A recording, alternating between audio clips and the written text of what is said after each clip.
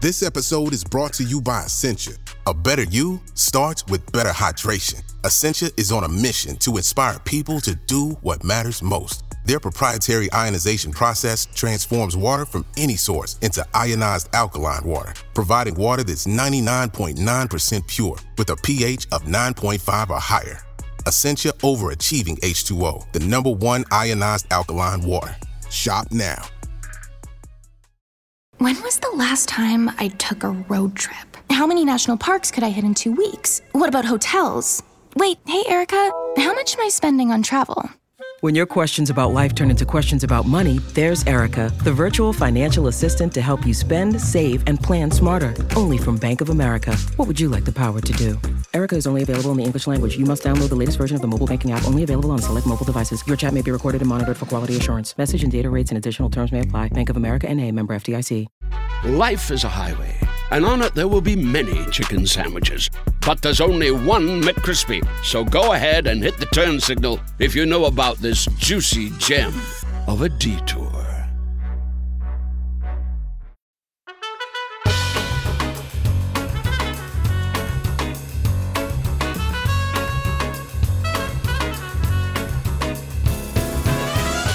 Hello and welcome to The Rest is Money with me, Robert Peston. And me, Steph McGovern. So we've got a special today. It's on our dysfunctional housing market. Everybody agrees it's not working.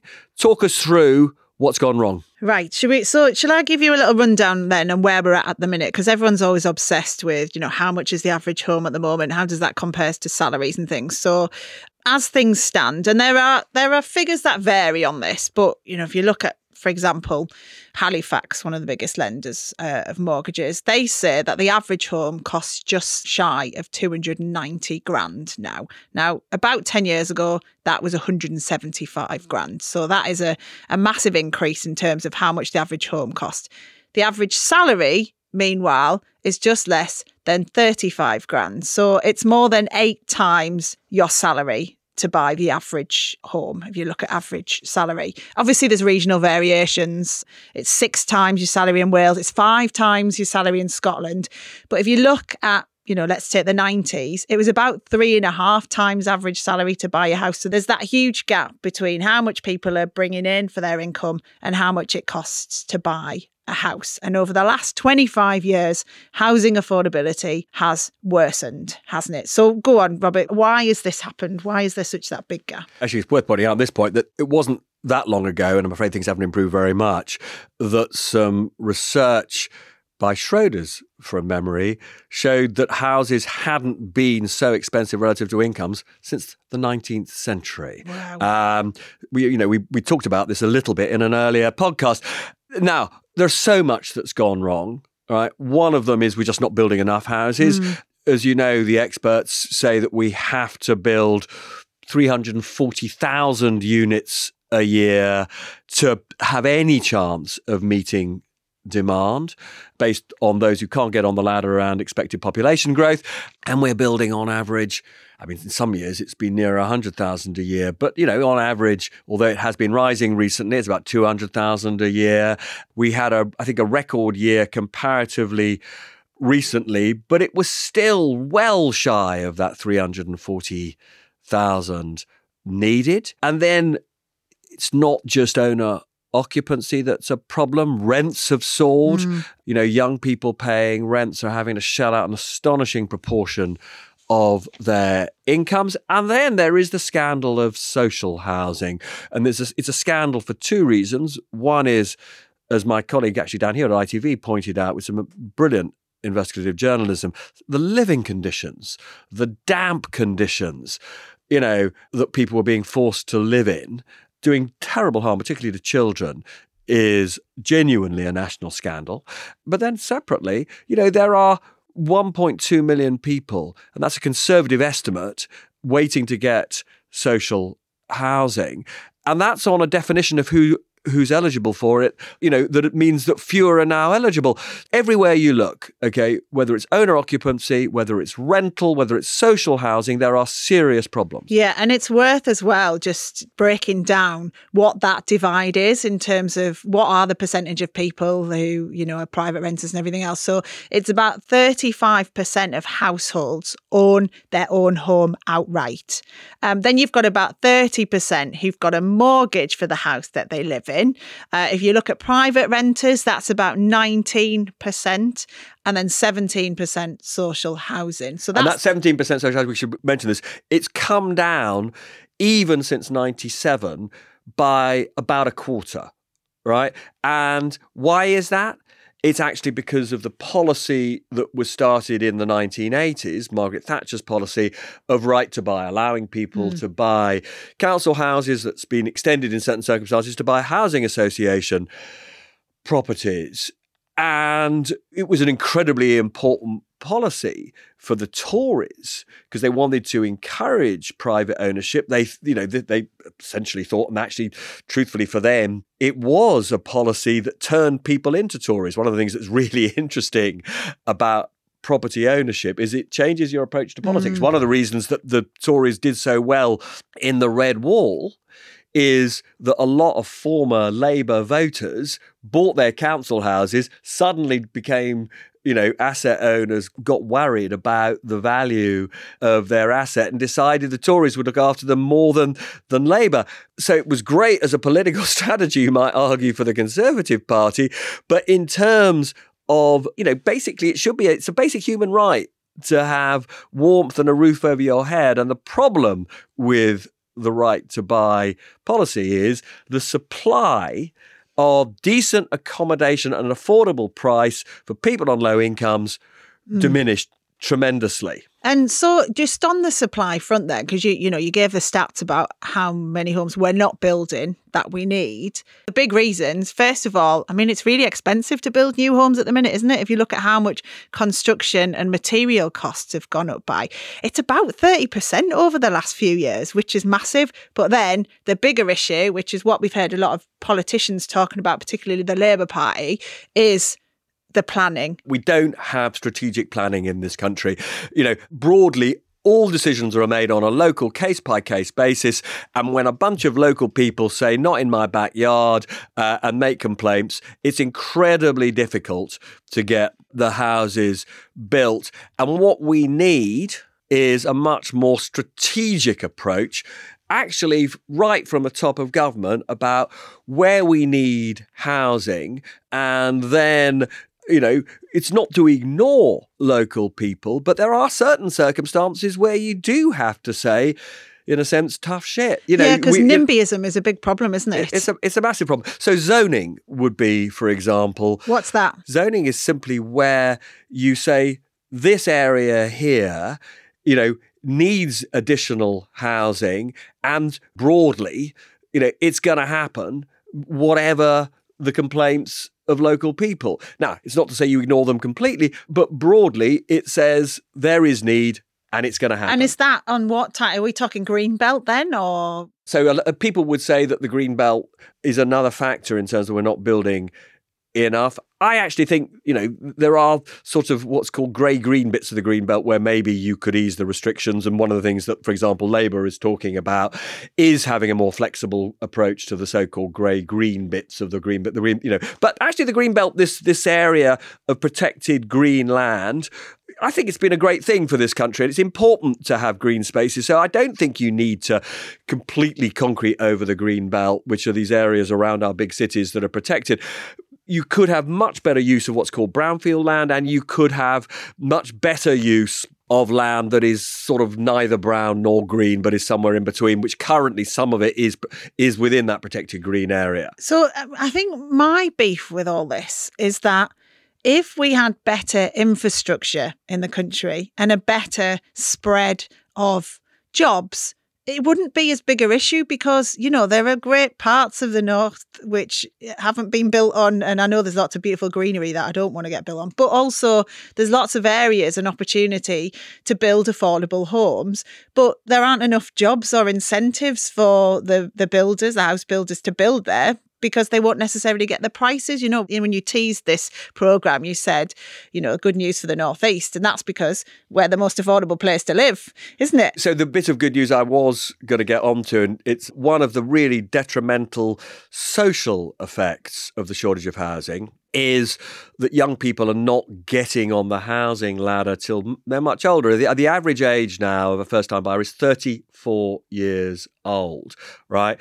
Now, that's 2 years older than the average age of a woman when they have their first child, right? So that tells you that really significant numbers of families are living with their mums and dads, which I have to say, thinking about it, that'd be an absolute, imagine having your first kid living with your mum and dad. It's an absolute bloody nightmare. Yeah. There are big social implications. One of them is that the birth rate has fallen very significantly. And actually, that's a big political issue, particularly on the Tory right. You know, there are MPs like Miriam Cates, for whom almost the entire, you know, a point of politics for somebody like her is how do you get the birth rate? No one wants to get it on when they're living with their parents, do they? I mean, you know, I think that's a completely reasonable point to make. But actually, the point I was going to make about the North East is actually the one part of the country where the average age of first-time buying has come down a bit recently is the North East, interestingly. But actually, you would argue perhaps in some senses, certainly the underlying cause is not so great, is because economic performance of the North East has not been so great. House prices remain relatively affordable for those who are lucky enough to have a job. I know, and I've mentioned this obviously on the podcast several times now, but again, I mean, it's an important frame of reference. The house I bought in Middlesbrough, because I felt like I had to get on the property ladder when I was young and I couldn't afford to buy in London where I work. So the house I bought in Middlesbrough, I bought for the same price of which I've just sold it 20 years later. Which is very unusual in the UK. Normally the whole point about getting on the housing ladder, and this has been true my entire life, is there's this idea in this country that it is the only way to accumulate wealth, right? So, you know, I just grew up in a household where it was just taken for granted that the big economic decision you had to make was to buy your own home. It was partly for the independence of being able to have a family, but it was also partly because within this country, okay, actually, I was lucky to be in a generation where, and this doesn't really happen anymore, you know, my first job offered a decent pension scheme, and that doesn't really happen enough anymore. There are compulsory pensions, but they're not generous enough. But broadly, you know, and this is, you know, I would regard as part of the British economic problem going back decades, and it is different from other countries, right? It's different from continental Europe. It's different from America. You know, if you want to be, you know, wealthy in this country, if you don't get on the housing ladder, you're thought of as being somehow written off, and you think of yourself as somehow having failed. And I hate that stigma, because that's exactly why I felt forced to buy my house in Middlesbrough. But the house I'm in now, which I bought about 3 years ago, is the first house I've owned that I've lived in. I'm 41 and I have rented for like the majority of my life has been renting. What's our big deal with owning a property anyway? Like, I'm very glad I do now. And I get your point about, you know, for a lot of people, they've seen a rise in the value of their property. But given, you know, where we're at with interest rates, given the fact that you need such a big deposit, and it's really hard, particularly for renters now, to save any money for a deposit, whereas, you know, back in the day, you could rent and afford to save. You can't do that now. Why are we obsessed with owning homes? But actually, in terms of recent history, let's be clear, it was rational. Since 2007-8, you know, living standards, earnings for many, many people have stagnated. The one thing that has gone up and up and up is the value of their house. Now, you know, we lived in this era of low growth and low interest rates. It caused this asset bubble. If you are lucky enough to have an asset, a house, despite the fact your income wasn't rising, you were massively better off. Now, that is an example of an economy that is not working properly. What you want is an economy that grows incomes. It shouldn't all be about inflating the value of these assets. And it has a massive impact also on political decisions. I want to take us back, okay, to the late 90s, to the new Labour government and the decision not to join the euro, not to join Europe's single currency. And, you know, I was so absolutely, as a political editor of the FT at the time, I was absolutely immersed in this decision-making process, talking to the then advisor, to the Chancellor Ed Balls, and to the Chancellor himself, Gordon Brown. And they commissioned these incredibly detailed reports to look at what the economics for the UK would be of joining the single currency. And in the end, the overwhelmingly most important reason why, in an economic sense, we didn't join Europe's single currency is because of home ownership, because there were so many people in this country who had mortgages, way more in this country than in the continental Europe. And because the interest rate in the rest of Europe was about half that in the UK, what Brown and Balls feared was if we joined the euro, the interest rate set by the European Central Bank would be about half the level that would, deliver economic stability. If that interest rate halved, there'd be a house price boom, the mother of all booms. And, as we all know, booms are always followed by busts. So they simply took the view that it was way too dangerous to join the euro because of our excessive dependence as a nation on house owning. I didn't know that. That is so interesting. And looking internationally at this, because I'm fascinated by how it works in other countries. And Singapore is a really interesting country to look at in terms of 9 out of 10 people there own their own homes. And they have a scheme, don't they, where they have flats owned and built by the government, which are sold directly to citizens, but on a leasehold basis rather than a freehold basis. So they get them on these 99-year leases, which means the flat owners get the security of having them for their entire lives, but also the government can get the flats back when the citizens die and resell them. And it's an interesting concept, that one, isn't it? Well, I mean, it certainly plays into my view, which is we have got it wrong in this country, that a home is about, as I say, keeping warm, keeping the rain out. It should not be your principal way of making money. And it is this obsession with owning homes to generate wealth that is part of the big flaw in this country.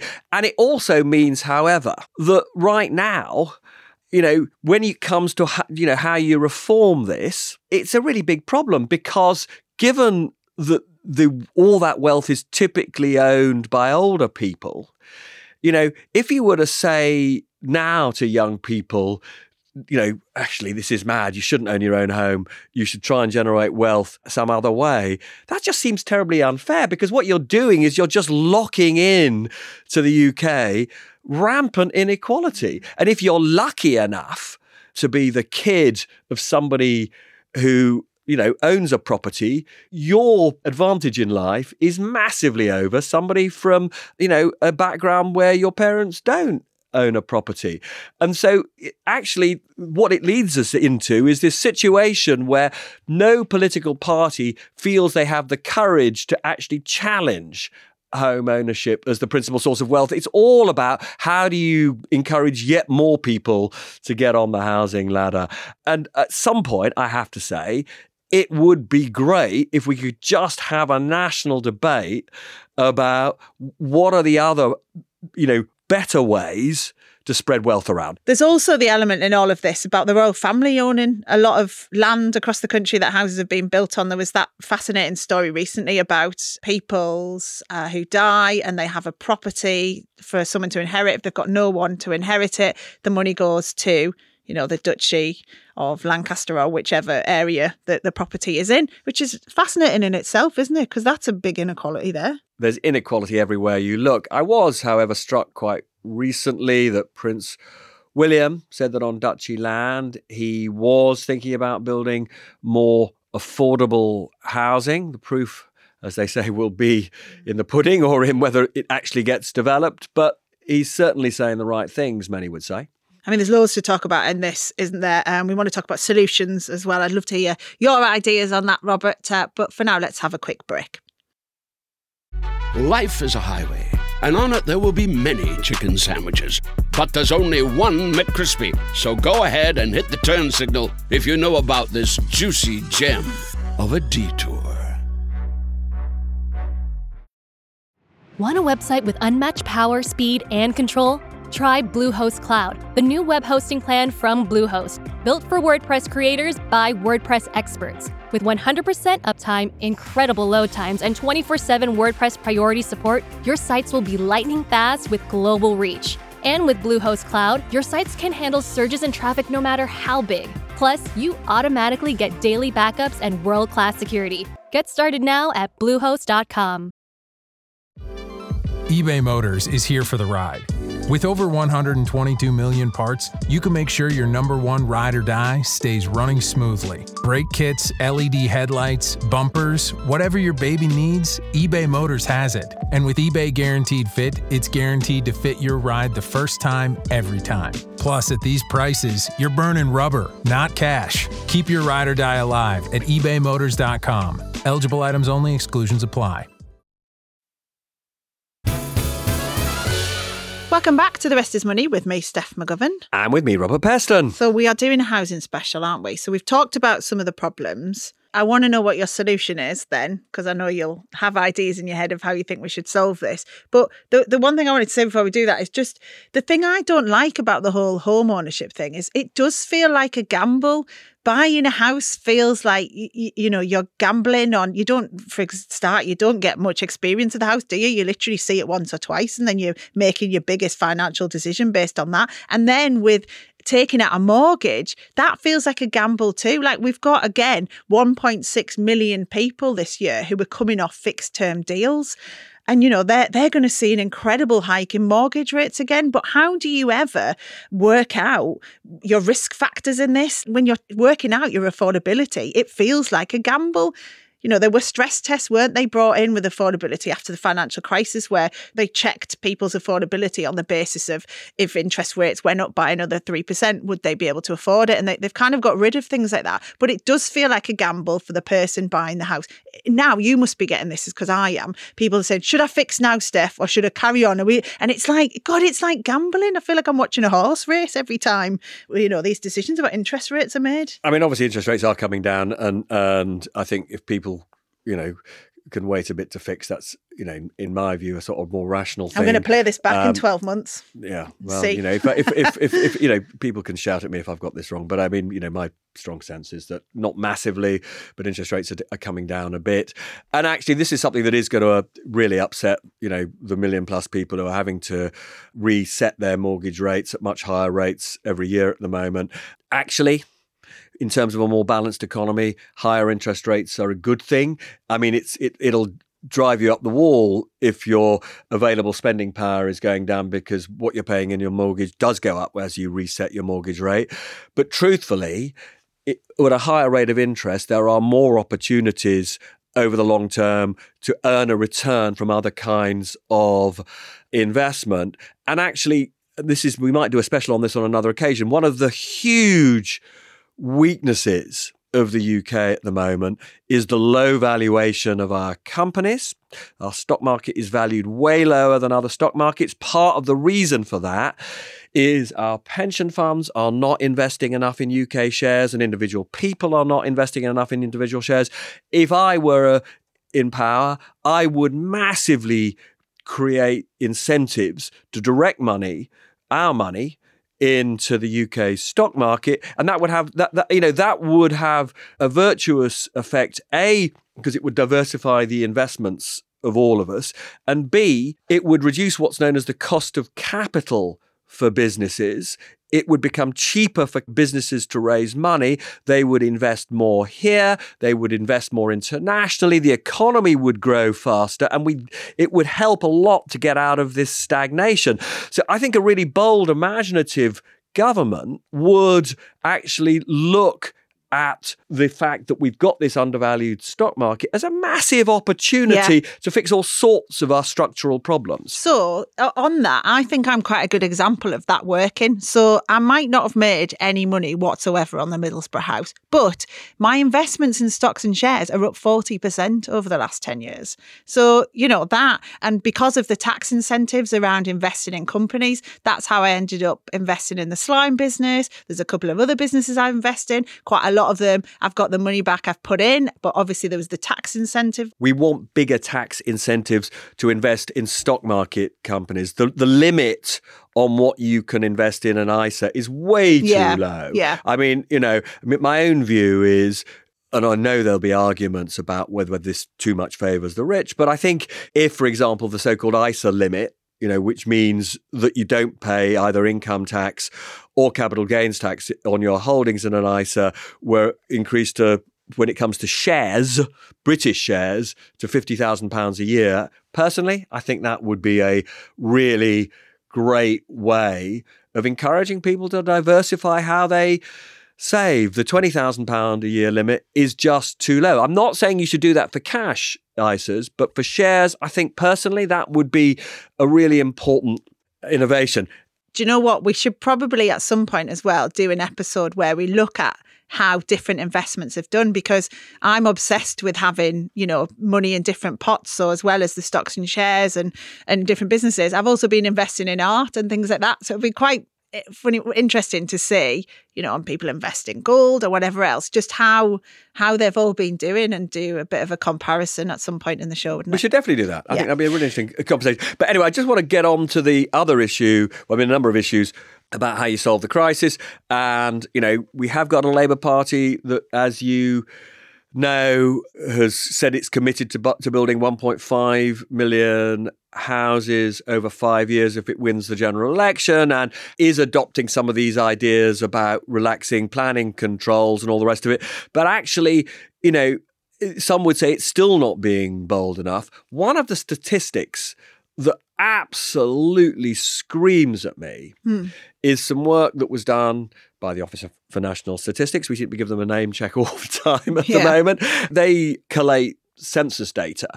And the last time they looked at home occupancy, they calculated that 70% of British homes are under-occupied.